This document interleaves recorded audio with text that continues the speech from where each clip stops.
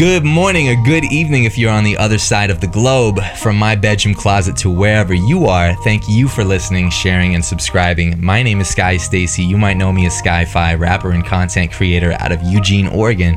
Welcome to another episode of SkyPilot Sundays, the podcast. The purpose for this show is to not only explore the perception we have of ourselves versus the external world's perception of us, but to also connect with creative minds and discuss the highs and lows one faces on the journey to happiness and success. If you'd like to join in on the conversation, you can do so by hitting us up on social media, specifically for the podcast at SkyPilot Sundays. You can find me at The Real SkyFi as well. Make sure to tag us so we can see and engage with you and your thoughts, and use that hashtag SkyPilot Sundays. You can find every episode of SkyPilot Sundays on Spotify, Apple Podcasts, Podchaser, Stitcher, Radio Public, and TuneIn. A big shout out to our friends over at Brodin Creative Media, that's Brodon Creative Media, for sponsoring and empowering this podcast. My guest today on the show is a pioneer within the evolution of Northwest hip-hop. Based in Eugene, Oregon, he has built up a musical legacy that has spanned nearly 3 decades of growth. Since 1992, he has been producing, recording, and performing his music. At age 15, 2 years after beginning his musical journey, he experienced a period of homelessness and eventually found success in starting his own record label, Shama Sound, and has performed in front of thousands of people along the way. All the way, he has made sure to keep his personal message conveyed of affecting culture by simply being himself. Please join me in welcoming Michael Kay. Hello, what's up? Yes, sir. Thank you so much for being here today, Michael. We really appreciate you being a guest for episode 12. This has been Of course, thank you for delivering your message to the people. Dan, that's everything I've been hoping to do with each installment. And as more and more has developed, around the globe as of late, even starting this podcast, we had no idea what kind of things were gonna transpire. So I choose to use this as a platform to provide some sort of light and project it outward. So I can't think of a better guest to have on the show than someone like yourself, someone I've been influenced by for half my lifetime now. So this feels right to be speaking on a topic of legacy today, and we'll break everything down as the episode unfolds. But first off, just as an opener, I gotta say, as I've told you many times, you've been a huge influence on me since I was 14, 15 years old, growing up as an aspiring rapper in Eugene, Oregon. And outside of what you've done for me, you are definitely a pioneer of Northwest hip hop. So I'd like to know, what does the word legacy mean to you? Essentially, the word legacy to me really just reflects it's the comfort of knowing that when you're gone, that there will be humans left, that have been impacted by you to a level that, they can speak on it. I think the funeral example is the best example of legacy. It's like when you're gone, what are people going to stand up at your funeral and say? Right. Right. And, I think that when people can say, man, you really had a huge impact in a positive way, that's legacy. Right. And what do you want people to say?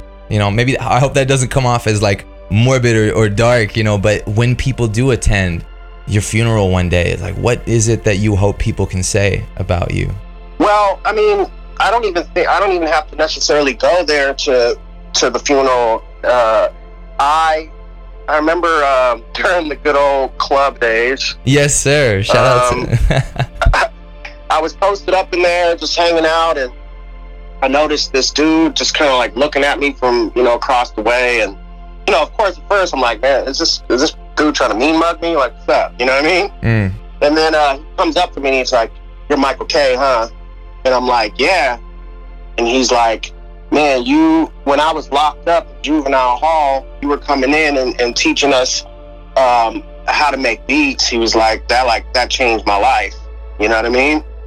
I'm just like, dang, because and too, even since this whole the George Floyd incident and the ensuing protests and everything that's going on. Of course. every other day I'm getting emails from students like, hey, like, thank you so much. Like, I learned so much in your class. Like, if I didn't have your class, I wouldn't understand really what's going on right now. Wow. You know, so I think people would say the same thing at the funeral that they're saying right now, which is just like, hey, thanks for taking the time to bless us, either with, you know, with knowledge, either in regards to music or in regards to issues around social justice and you know, racial issues. Right. Yeah, that's incredible. I mean, we've talked a little bit about this prior to the episode, even today, you know, and, you know, at the end of the day, we're all on this timeline that expires, you know, at least in a physical manifestation. So while you're here, you know, what are you going to do with the same 24 hours that everyone else has? So it always bugs me out to some degree to hear people constantly complaining about seemingly nothing, you know, or, you know, to even break it down to a even more microscopic level, like, you know, systemically, you know, with the issues, you know, such as white privilege, you know, it's something that I know for me and myself that I can bring myself back to when I think to complain about something ridiculous, you know, trivial, everyday complaints. I go, yeah, but I know that there are billions of people worldwide that have it worse off than I do. And there's always somebody that's got a worse situation than what you have. So what are you going to do with it? That's where I sort of bring myself back to on a daily basis.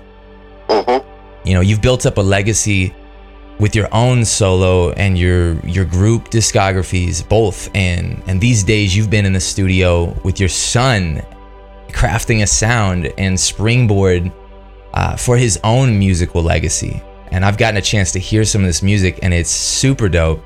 And I want to know what this whole experience has been like for you. It's one of the craziest experiences that I've experienced of all time. I mean, just it's surreal, you know. Especially too because, you know, everybody is pretty much obligated to love their children and think that they're the most beautiful in the world, right. They're the most talented and gifted, and it's built in, you know. And so I try to sit back and get outside of myself, like, man, do I really think that this kid is that talented because I'm his dad, or like what would I think if I wasn't his dad? And then I you know, step back from that perspective as much as I can, and I listen and look from that perspective. I'm like, oh no, I'd be like, who is this kid? You know? Right. And so yeah, it's just it's so rewarding. I mean, it's going back to the you know, discussion of legacy. Like, that's ultimate legacy, you know? For sure, 1000% for sure. Yeah, I mean, I've even, of the music that you've played from me previously, of Michael Jr., he's got his own sound. Like, you're clearly playing the role of his Yoda in this whole situation, you know, and, you know, building this X-Wing in Dagobah, you know, but it's completely the sound that is unique to his soul, his voice coming through, and him finding that. And I can say that at 15 years old, I did not have a mentor, we'll say, or like a guide, somebody that could help mold that and bring that out of me. It was just sort of trial and error, figuring out as you go. And so I think that's amazing although I will say, my dad was a drummer, still is a drummer, and was at the time in a rock band, Ex-Piracy, late 80s, early 90s, super, you know, rock and roll hair band, everything. But he always had music playing in the house, and he was always drumming. There's always a drum set, always tabletops, playing on his stomach or on a tabletop. There was always this sense of rhythm within the house. And I do believe that's where I harnessed my sense of rhythm. But to be able to have that as a guide, to be able to guide your son into, you know, this next generation of hip hop, that's pretty remarkable to me. Well, I mean, if I'm being honest, there's not a whole lot of guidance. I'd say there's influence, you know, obviously, you know, having a studio at the house, and even before he started doing music, he's crawling around the floor in the studio, just kind of like picking up, like it's just part of his natural environment. You know what I mean? Just vibing. And like when he sits down to write, like I don't give him ideas of what to write about, or what to talk about, or how to do it. Like it all comes from his own soul and his own expression.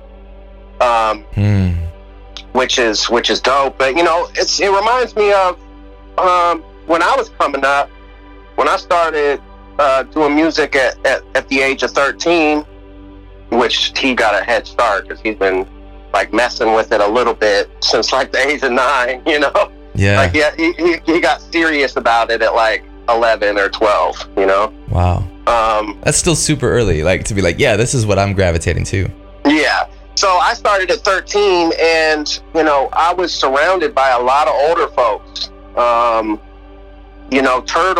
Turtle B, who was the one that first put me on and got me my first show and brought me over to where the hip hop scene was popping in Eugene. Which, when I say popping, I mean it was underground. Like it was not. If you were like, oh yeah, I'm a rapper, there was like no props. You know what I'm saying? You can just go out and be like, oh yeah, I rap. People be like, oh cool. They'd be like, oh, That's cute. Yeah. So it was super under. Huh? Pre-SoundCloud days. Yes. It was hop in the car and put in your cassette tape, and that was like, just you'd have that cassette tape in your pocket. You just couldn't wait till somebody actually had a car with a cassette tape player, and you're like, oh, let me play this real quick. Those days. Yeah, let me rewind it to my favorite song. Yeah. So Turtle B put me up on the scene. He was in his early 20s. He brought me over to some other cats that were in high school. I was just, a little 7th grader. And throughout my journey, I was always surrounded by older cats, young adults. And they didn't treat me like a kid. They didn't like look down on me and treat me like I didn't realize just how much of a distance there was in age until afterwards, looking back, like, oh my gosh, I was just a little kid and they took me in. They just treated me like one of them. They didn't, you know what I mean? Right. And so after the fact, looking back, it baffled me. And I think that I have a little bit of that with my son too. It's like, yeah, there's dad mode, but when it comes to like music mode, it's more like he's my peer. Like, we're fellow musicians. Wow, that's really interesting. Yeah, that's cool, man. I guess I use the word guide as a parent myself. In my stance, my view is that as this is, I've got my daughter, right? She's my daughter, but at the end of the day, she's not mine. She is her own soul, her own being, and I'm here to guide her sort of through life the best I know how, with the blueprint that I can lay out. So that's very interesting to me to hear you describe it as even beyond just a guide, but as a peer, a cohort, and he's definitely got a future ahead of him should he choose to continue down the path and strengthen his sound. He's got a real East Coast sound, like from what I recall hearing. Like he's got this like very gutter underground East Coast, like in the alleyway, just raw spit to his delivery.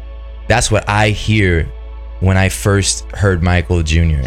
That leads me to my next question. Like, how would you describe his sound even moving forward, and whatever, and as well as what you were about to say? Well, yeah, I mean, I'm kind of gonna go on that. So some of his influences are like, he likes the like Earl Sweatshirt, like Tyler the Creator, Frank Ocean, type vibes. That makes sense. I can hear that. Okay. Yeah, so I definitely would say that has an influence on his style. But he, when he's pulling up songs to look for inspiration and look for ideas, I mean, he's like pulling out old soul records, and like he'll pull out records that I'd never even heard. I'm just like, how do you even know these records exist? You know what I mean? Right. I was records. I was the one digging in the crates. I would say like melodically and stylistically, he's influenced by those folks that I had just mentioned, and then he takes it and finds his own voice through that, which what great musician does it? You know what I'm saying? Every Jay-Z's got a Biggie around that, like, you can't say, oh, Jay-Z sounds like Biggie, but he's clearly influenced by what Biggie does. Right. But Jay's got his own sound. He says a big verse, he's only bigging up his brother. Right. How many cats, how many Nas's and stuff is, looking up to Rakim, and you listen to Nas and it doesn't sound like Rakim, but clearly Rakim has a big influence on the way that he approaches music. And then you look at Rakim, he's like, oh, my influence, I'm listening to jazz horns. Right. I'm listening. I'm influenced by Coltrane. Yeah. And so that's one of the beautiful things about music is that, to me, there's a big difference between emulating and copying versus being inspired by, kind of capturing, inspired in a way that gives you energy and gives you ideas and gives you a springboard to then discover your own voice and your own sounds. Like that's the legacy that's the history of music, right? Versus, ooh, this sounds cool. I really love this style and it sounds dope. I love that beat. So I'm gonna see if I can make something that sounds as close to that as possible. You know what I mean? Yeah, I do know what you mean. I mean, even going back to when I was 15, I when I first experienced a period of homelessness myself, I had 2 CDs in my backpack full of belongings, along with a riding pad. And one of those was The Hunger for More, the first solo Lloyd Banks album. And this was when G-Unit was just on the rise. And G-Unit, of course, Lloyd Banks, I believe his favorite rapper was Rakim. So even dating back beyond that, it's strange to think that from, Lloyd Banks, Rakim before him, and jazz instrumentation before that, just this sort of growth in between of what led me to my sound and finding my voice. And that took a lot of, on my part, a lot of, emulating and crafting based on what I thought this cookie cutter sound was supposed to be. And it took years, and that included analyzing, studying the balance and thought music, your early solo discography, almost biblically, to the point where I was like, I'm understanding how to piece words together in a way that conveys one singular stream of thought, and do it in a way where I sound alive. I feel fun. I feel like I'm, you could feel that through the headphones. And while we're on, I mean, now's as good a time as any. I could mention the age of 15, I had a Walkman, and I remember the night that your song Off the Balance, you had a single with Bosco, Tonight, and that played on K&quot for the first time. I had my Walkman queued up because I knew it was coming after the commercial break. I recorded it, and from then on, I really started to, and even on thought music, open your eyes, eventually you'll see the difference between reality and what you see every day on TV. I remember hearing this on the school bus at 14, 15 years old and thinking, that blew my mind open to like, oh, you don't have to be Mr. Underground or Lloyd Banks. There's levels to this, and this is somebody that can actually break Eugene radio, make change, bring about change. And now we're sitting here 15, 16 years later on this podcast, and I don't believe in coincidence anymore. But, when to tie this point up with a bow, we talk about what resonates and the difference between emulating a sound and finding your own voice within.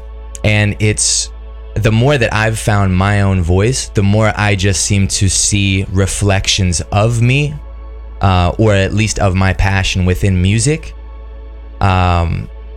draw to me more so, and it becomes a building block for your story, your substance, everything that you can speak on. But it's always been within you the entire time. It's your voice. So I guess that's an early memory for me. My next question could be what was your first memory of hip hop? My first memory, period. That you can, yeah. What's the first thing that you can think back to where you go, I identify with that, and that's what I want to do, or this is what I love? Okay, well, those are kind of two different things. Sure. Just my first discovery of hip hop versus discovering it and, you know, thinking that's what I want to do. Right. Two different things. Yeah, the first time I had that feeling of, oh, that's what I want to do, was when my mom brought home the Michael Jackson Thriller on vinyl. Nice. You know, and I seen the Beat It and the Billie Jean and Thriller video, and when he did the moonwalk for the first time on the Motown 25, like, that's where I was like, oh no, that's what I want to do. That makes so much sense. And then, you know, growing up too, it was New Jack Swing era, so, you know, it was Heavy D and the Boys and Belle Biv DeVoe, and, you know what I'm saying? What a time, that sound. When they came out with little groups like The Boys, which I think was produced by L.A. Reid and Babyface, when it came out with The Boys, and you know, Belle Biv DeVoe put out ABC, and then, you know, even before all that, you had New Edition. Yeah. You know, so I seen kids my age doing it. That's where I was like, oh no, that's what I'm gonna do. You know, my first memory of just straight up hip hop, I'm trying to think of the earliest. I remember the earliest rap that really caught my attention was probably Kool Moe Dee. I Go to Work. Which was like, I go to work like a doctor. When I rock the mic, you got to like the way I operate. I make miracles happen just from rap. It was, you know, yeah. It was like some of the early, like, stylistic stuff that wasn't just, you know, Run DMC. You know, I remember, you know, I was an MTV kid, so, like, as soon as MTV came out, you know, it was like, what's on MTV? And so you see stuff like Run DMC. I remember when he did the thing with Aerosmith, and they were on the two sides of the wall, and they broke down the wall, and there was this, which is interesting because subliminally, subconsciously, what the message was like, wow, you can take genres that are seemingly different genres, you can take rock, you can take rap, and combine them. And like, I didn't think of it consciously at the time, but that message was planted, just even in the fact that I can recall the moment when I saw that video, you know? That's amazing, because to interject, I remember watching that video at a young age too, and I picked up on that right away, the metaphor of like tearing walls down. And I remember really enjoying that video, even though I remember knowing that at least a couple members of Run DMC were like not about the collaboration, right? We're like, nah, this is like a watering down, an impurity of the art form. But it got them that exposure that went on to take them up definitely another notch. So yeah, I remember that. That's amazing to hear your take on that. So yeah, but as far as like rapping, when I was like, oh, that's what I want to do, in particular with rapping, because, you know, I started before that, I was doing like talent shows, like dance routines and stuff. Like, you know, I was more of a dancer, you know, and so, you know, singer, I like to sing, all that. It wasn't until I moved to Eugene, and I was, you know, when I was 13 and got with Turtle B, and when he was like, can you rap? And I was like, sure, yeah, you know. And then you know, he had one of his friends like help me write my first rap, you know.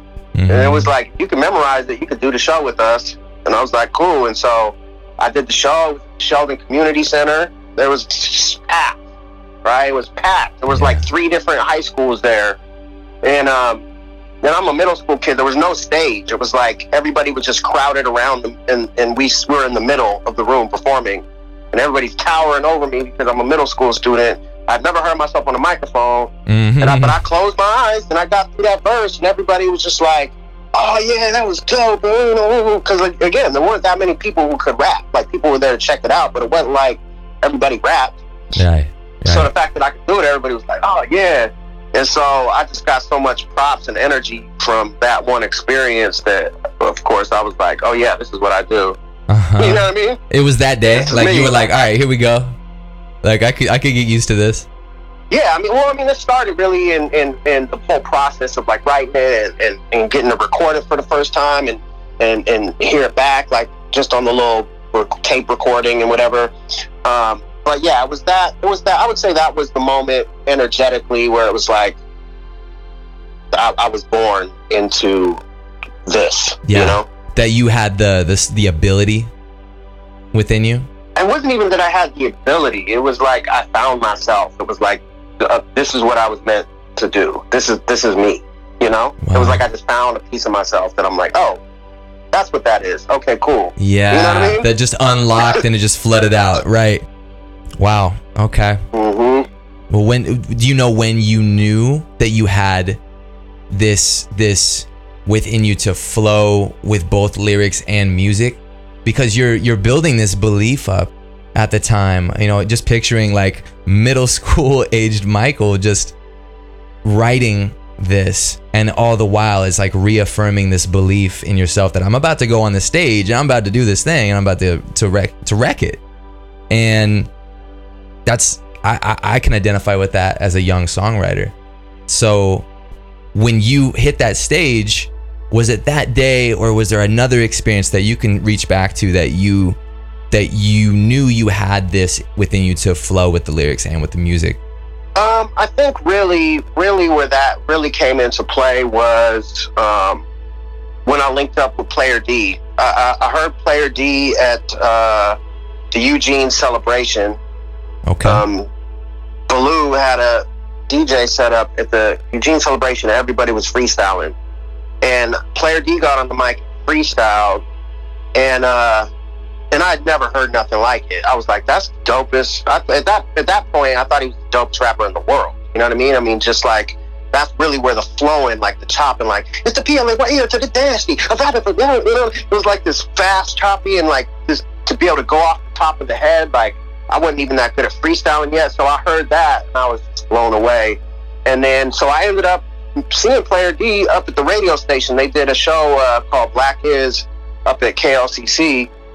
And I ended up there, and Player D was there, and like I started rapping for Player D. Like, we were kind of battling a little bit in like the back room or whatever, and he was just like, man, you were ill, right? So he just gave me that confidence, and of course, because he was older, I'm still a teenager. He was probably in his early 20s, whatever, and then he kept telling me about this dude T-Double, like, oh, wait till you hear T-Double, wait till you hear T-Double. And then T-Double came through to the house. At this point, this is a little bit later, I was probably 16 at this time.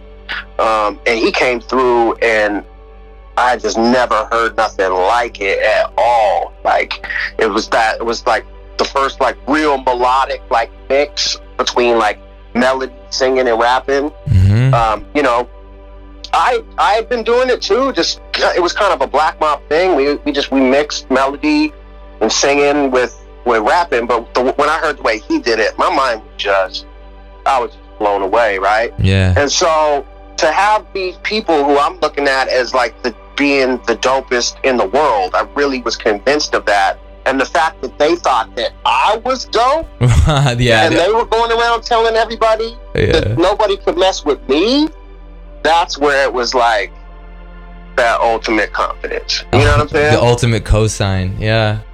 What was it like? I remember Baloo. You mentioned Baloo. I remember him hosting the 94.9 Jams Sunday night. What was it called? It was like the local hour where like you could get your music on the radio if you were a rapper, if you were a singer, R&B. It was all hip hop based. I can't remember what the name of the show was, but I remember getting my music as well on that broadcast. On KLCC or KWVA? KW on 94.9 Jams. Oh yeah. Yeah, Baloo was hosting that at the time. That's how I came to discover him. What was it like in those early years developing your skills into a touring act? Into a touring act? Yeah, that jumps ahead obviously a little bit. Well, the first time that I went on mini tours was they were just kind of regional tours with playing with Carlos Washington and Giant People. Carlos Washington is this super badass trumpet player, Okay. And also the drummer was Kenny Reed, rest in peace. He just passed away this last year.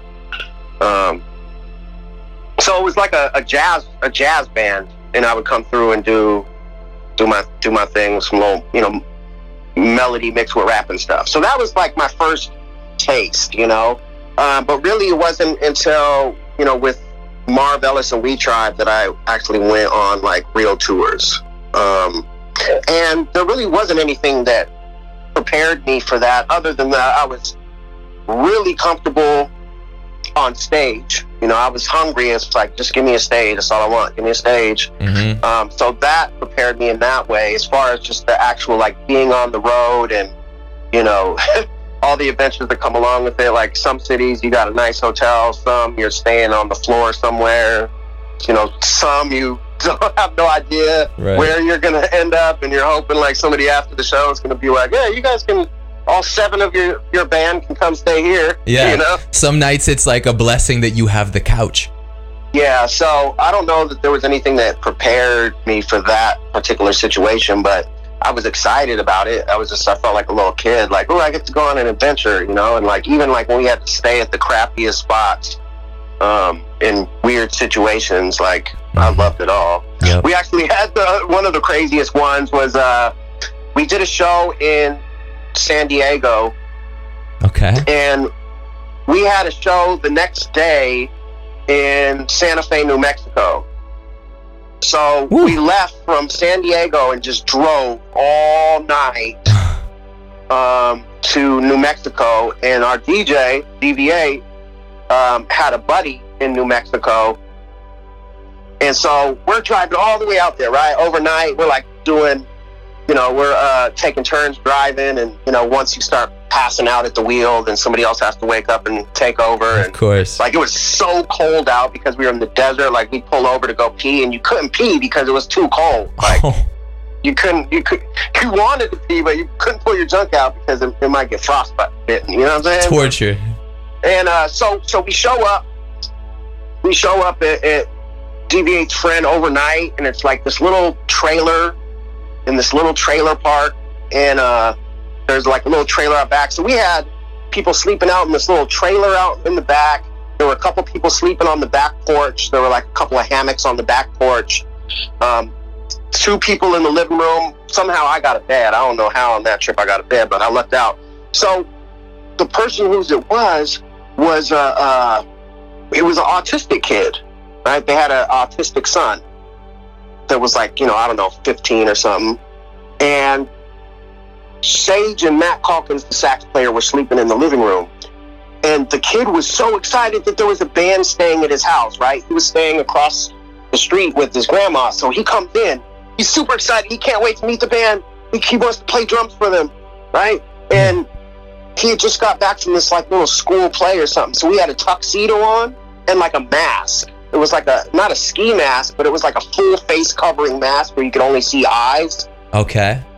And so we've been driving all night. It's like 7 a.m. We've been asleep for like 2 or 3 hours. Sage wakes up, and there's this big person dressed in a tuxedo with a mask on in his face dancing around because he's so excited to meet the band. I mean, and what better way to like make an impression than of course you show up with the tux. Yeah, I mean, of course I'm glad that like the kid didn't get hurt. Like, I'm glad it was like automatically not. Yeah. Yeah, it's amazing. But everybody it was so freaked out, like so disorienting. Like, you don't even know where you're at. Like, it was so dark, we couldn't even hardly see where we were at. Like, we woke up, we went to sleep in San Diego and woke up in New Mexico, and now this big ski mask dancing person just entering into a different dimension. Like, what is time? What is? Yeah, that's crazy. Yeah. That's crazy. Well, I mean, that's a thank you for sharing. That's an amazing story. So I have no transition for that one, but when it comes just the adventures of touring, the adventures of music is it's just one of one of the greatest adventures I think that one could be on. Oh yeah. So long as it's at a soul level, it's at a spiritual level. It's not just something you're trying to do for clout. It's not just clout chasing or just trying to emulate something so that people will, feed your ego. Right. When it's true, it's a beautiful adventure. Thanks for checking out part 1 of our interview with Michael Kay. Stay tuned for part 2 to drop next Sunday, June 21st. So what are your thoughts on that intersection of rap, of hip hop, and societal change? I mean, the one thing that I will say is that I don't think that there's a more powerful voice than hip hop worldwide as a culture. I can't think of a culture that has a more powerful and more widespread voice than hip hop does.